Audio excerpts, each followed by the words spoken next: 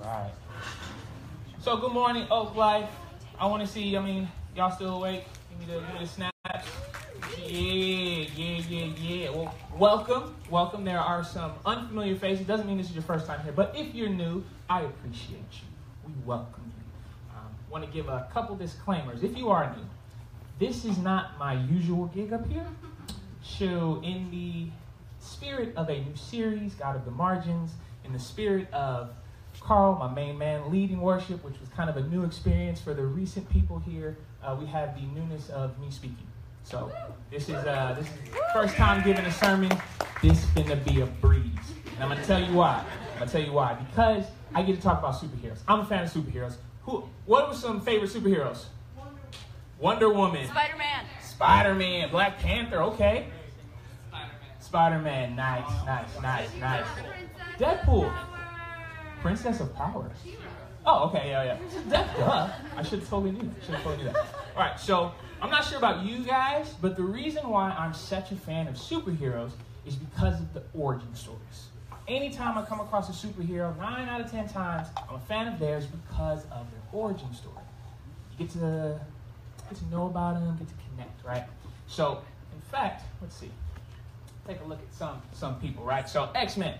X-Men super cool.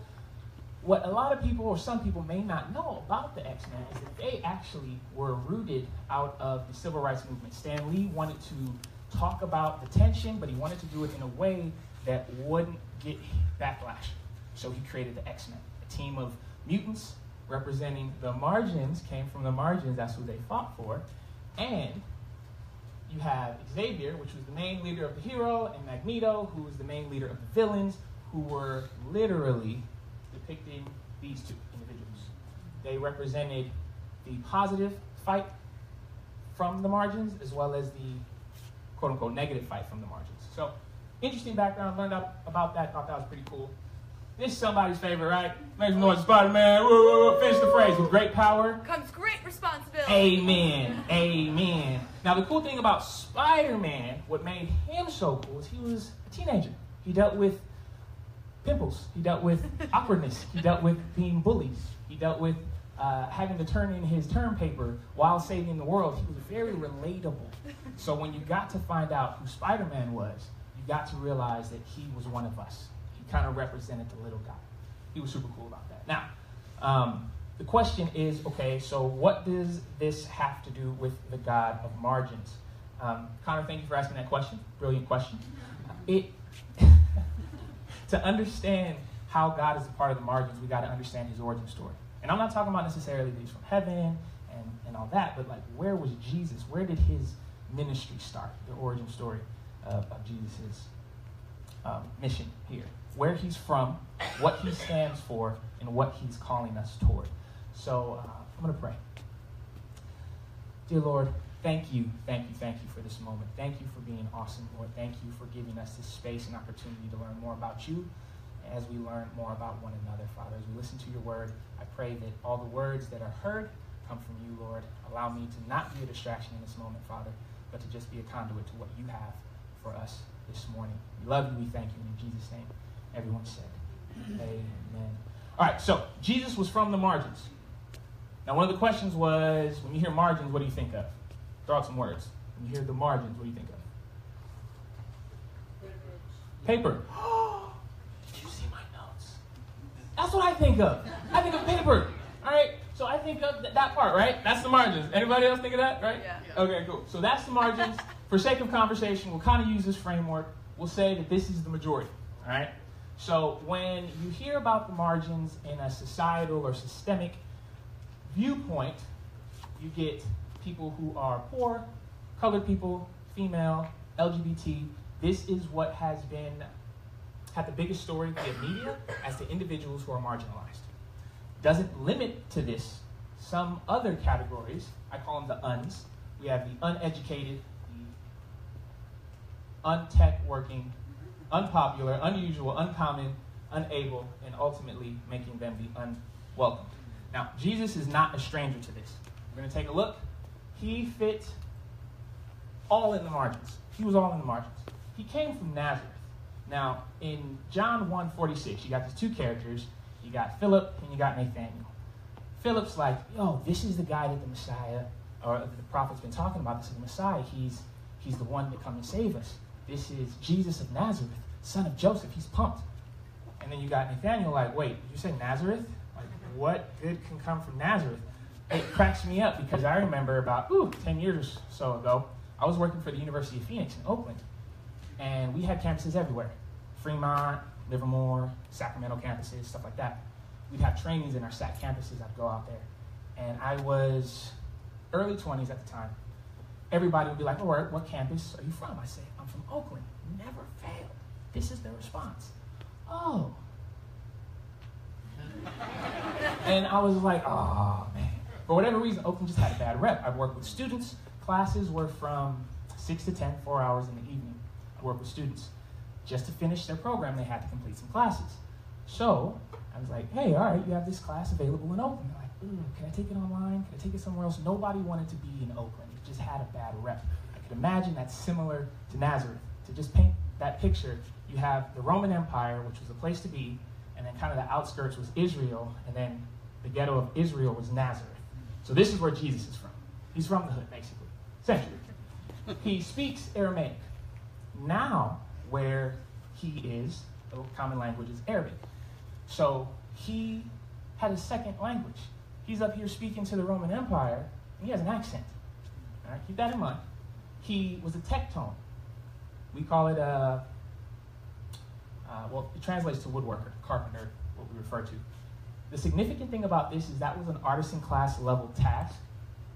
You have the rulers, the governing class, the merchants, the tax collectors, you had the priests, Pharisees, you had the artisans and the peasants, and then you had the outcasted and the unclean.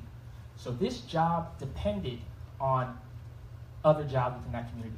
So the tectone would depend on the fisherman, would depend on the farmer, the younger women would take care of the neighboring older women or pregnant women. It was very, very local lifestyle, very expensive to travel out. Everybody depended on one another. Long story short, Jesus knew this peasant lifestyle. He knew living in the margins. He knew poverty. This is where he's from. All right, so just to kind of wrap this up, I want you to imagine a less than middle class labor worker from an unrespected neck of the woods with an accent and a little bit of an attitude. I mean, I'm telling you, he made whips. He called the emperor a fox, which was a derogatory term of its day. I don't think it means anything today, but he had a little bit of an attitude. He's from the hood. I'm trying to say, you gotta imagine this. And the reason why we have to imagine this is because it really puts the next step into perspective. All right, so if you have a Bible, I want you to turn to Luke chapter 4. It's going to be right up here, so if you don't, right there. To kind of set the stage, I'm going to read right before 17 and 16. It says, he went to Nazareth, where he had been brought up, and on the Sabbath day he went into the synagogue, as was his custom. He stood up to read. I'm going to pause there. This is what is common. This is where he's from. They know Jesus. They know him. They knew when he grew up. They knew his friends. They knew what he was afraid of. They had an understanding of who Jesus was as a person. Nobody out of the ordinary. So next, 17, it says, and the scroll of the prophet Isaiah was handed to him. Unrolling it, he found the place where it was written. I'll pause again. So this scroll was already selected. Jesus didn't necessarily know that it was happening. But when he saw it, he went exactly to where he needed to be to set into motion his ministry. This is cool. The next part says, the Spirit of the Lord is on me because he has anointed me to proclaim good news to the poor. He has sent me to proclaim freedom for the prisoners and recovery of sight for the blind, to set the oppressed free.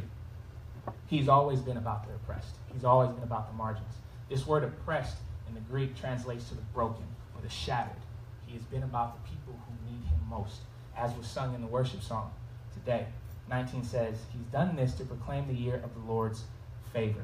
20, then he rolled up the scroll, gave it back to the attendant, and sat down. The eyes of everyone in the synagogue were fastened on him.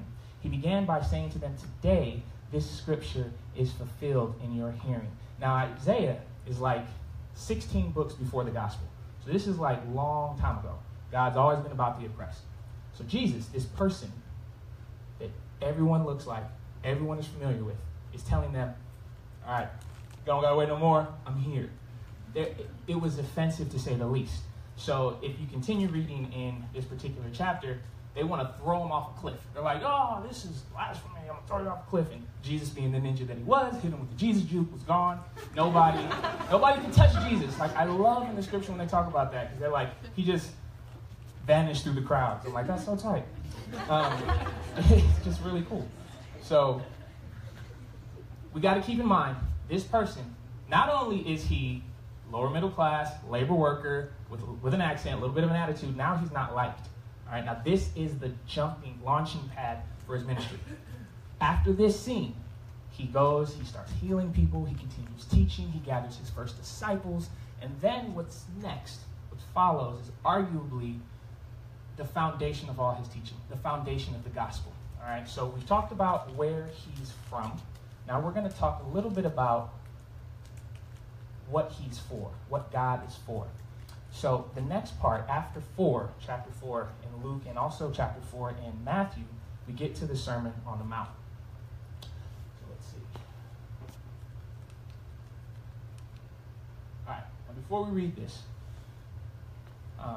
Matthew 4:25, verse 25 says that large crowds from Galilee, the Decapolis, Jerusalem, Judea, and the region across the Jordan followed him.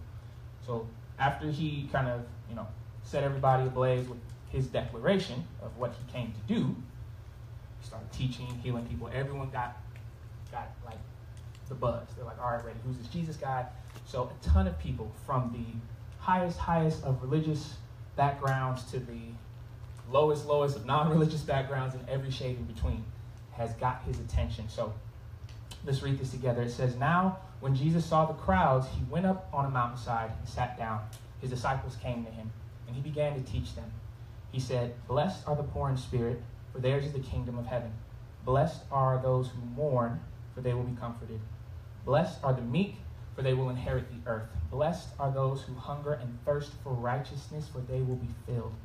Blessed are the merciful, for they will be shown mercy. Blessed are the pure in heart, for they will see God. Blessed are the peacemakers, for they will be called children of God. Blessed are those who blessed are those who are persecuted because of righteousness, for theirs is the kingdom of heaven.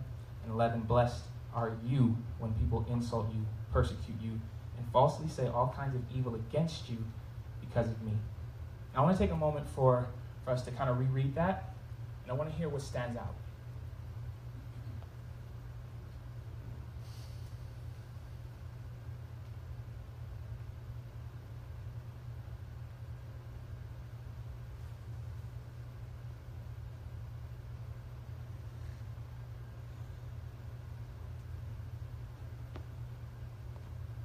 Anything stand out to anybody in particular?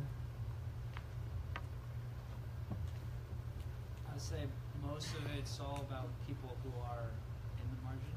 Like, most of the people higher up wouldn't necessarily have to deal with some of that stuff, like hunger. And, yeah. I respect that observation. I appreciate it. You got my lesson. Yes, I'm done. I'm going to go home, drop the mic.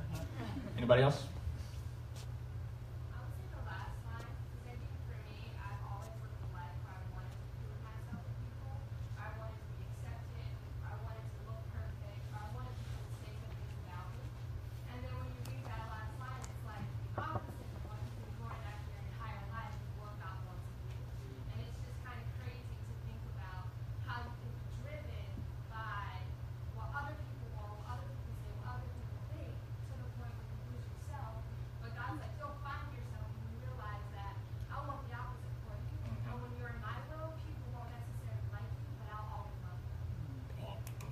Good. Snap to that. Anybody else want more? I just think hope. There's hope in all of this, because even when we're down and trodden, God has a better plan. God has a good thing for us. He is only good, and that's all He is. So, to be a child of God, to be in the kingdom of heaven, you will be, it says after 11, it says, when you're persecuted, rejoice and exult, and be glad, because I have a reward for you. Amen. That was good. Thank you. If you heard anything, if any of that stood out to you, and it was like, oh, I like that, just hold on to that. You can tune out for the rest of this. That was good. It's well said. Well said. So there is a scholar Frederick Dale Bruner, that he uses the term, so the word blessed in the Greek translates to happy. So it could be happy are the poor in spirit, happy are those who mourn. He says that in its context, it could also be read as fortunate are you because God is with you, saying that God's on your side. So if we reread from 3 to 4, it could say, fortunate are the poor in spirit because God is on their side, for theirs is the kingdom of heaven. Fortunate are those who mourn because God is on their side, for they will be comforted. Fortunate are the meek, so on and so forth. Jesus, from the margins, came to tell us that God has always been for the margins. All right? Now, what does this necessarily mean to me? Right? What does this mean to us? Great question, Connor. You're just on it with the question, and I appreciate you. This is God's way of telling us what we are supposed to be aimed toward. God from the margins, for the margins, so that we can go toward the margins, because that's where he is. So the Beatitudes are a declaration. They say kind of where God is, right? But this chapter, chapter 5, ends with the famous love your enemies. Now, it's very interesting here with the love your enemies. It says, you have heard it said, love your neighbor and hate your enemy, but I tell you, love your enemies and pray for those who persecute you. So if individuals persecute you, yeah, that sucks. But I just want to take a deeper look. So the word for neighbor is poliseon. Everyone say poliseon? I probably butchered it, and you did too. It's being recorded, so I got you on tape. And the word for enemy is echthros. Say echthros. Echthros. Okay, cool. So for the first one, neighboring, this means near. All right, so near in proximity. Anybody who is near to me, who lives near to me, is my neighbor. The original teaching was to love them.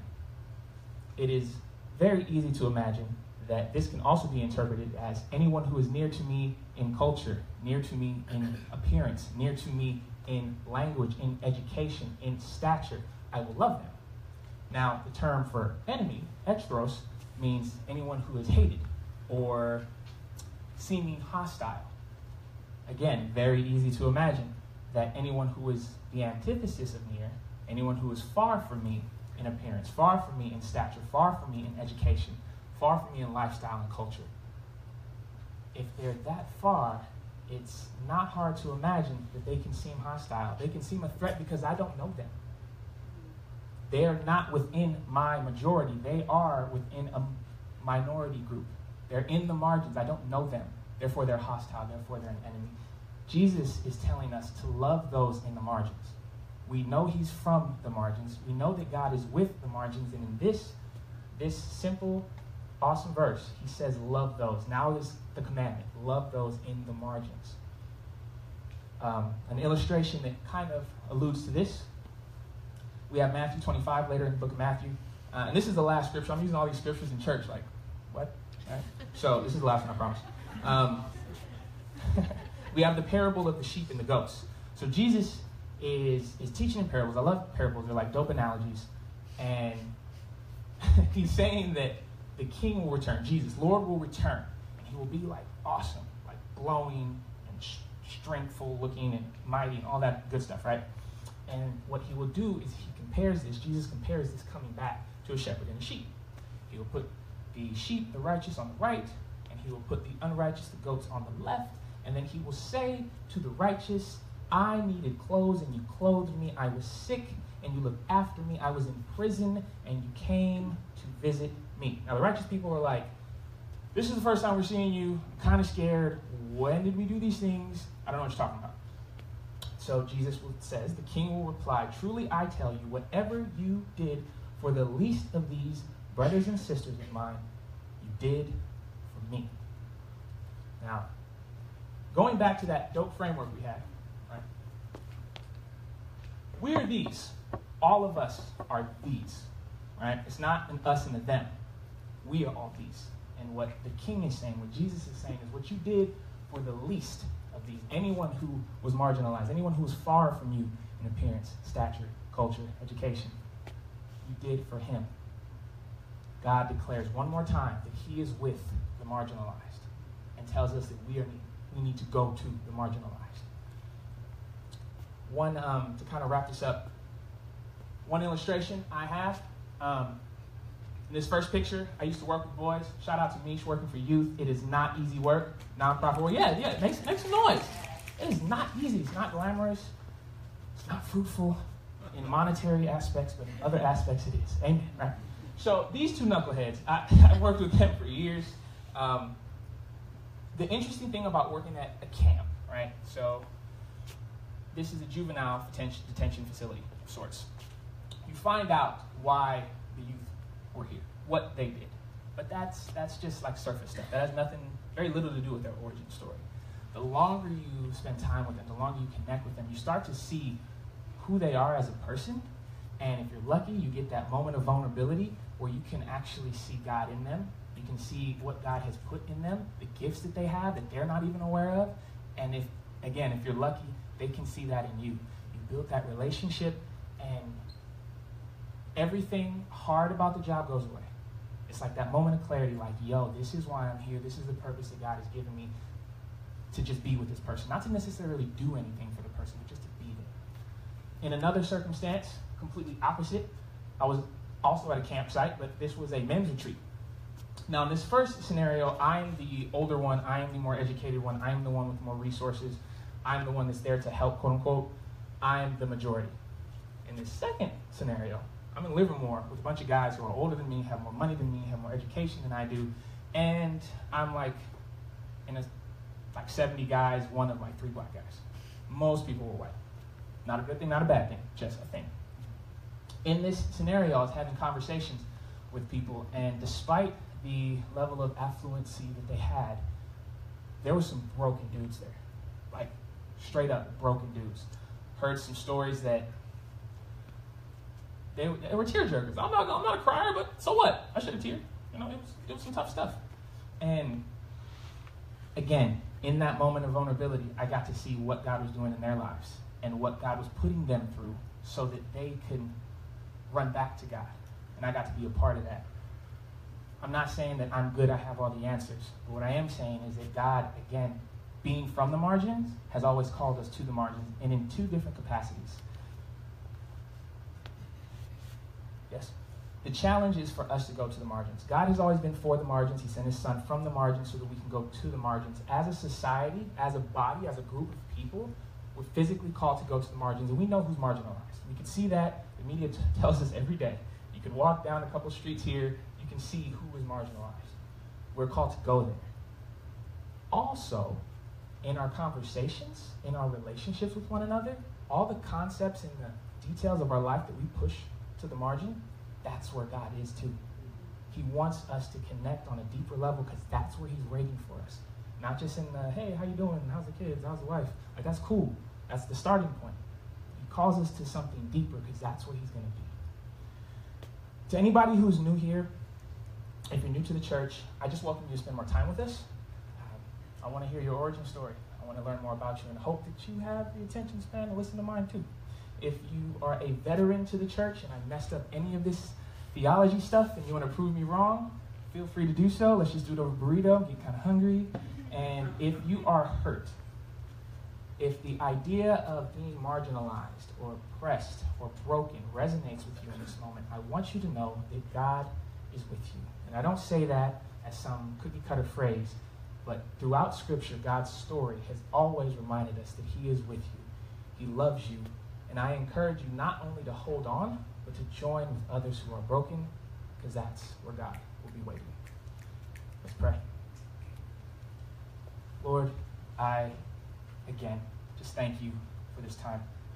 I pray, Father, that your children are taken care of, that you place your hand upon them. Father, I pray that your people are connected to you in ways that they have never been. Father, so that they may be strengthened and aware of how you love them. Most importantly, I pray that your will is done, Father. Not necessarily that we may be focused on the good aspects of what you have for us, but also the challenges that you call us toward.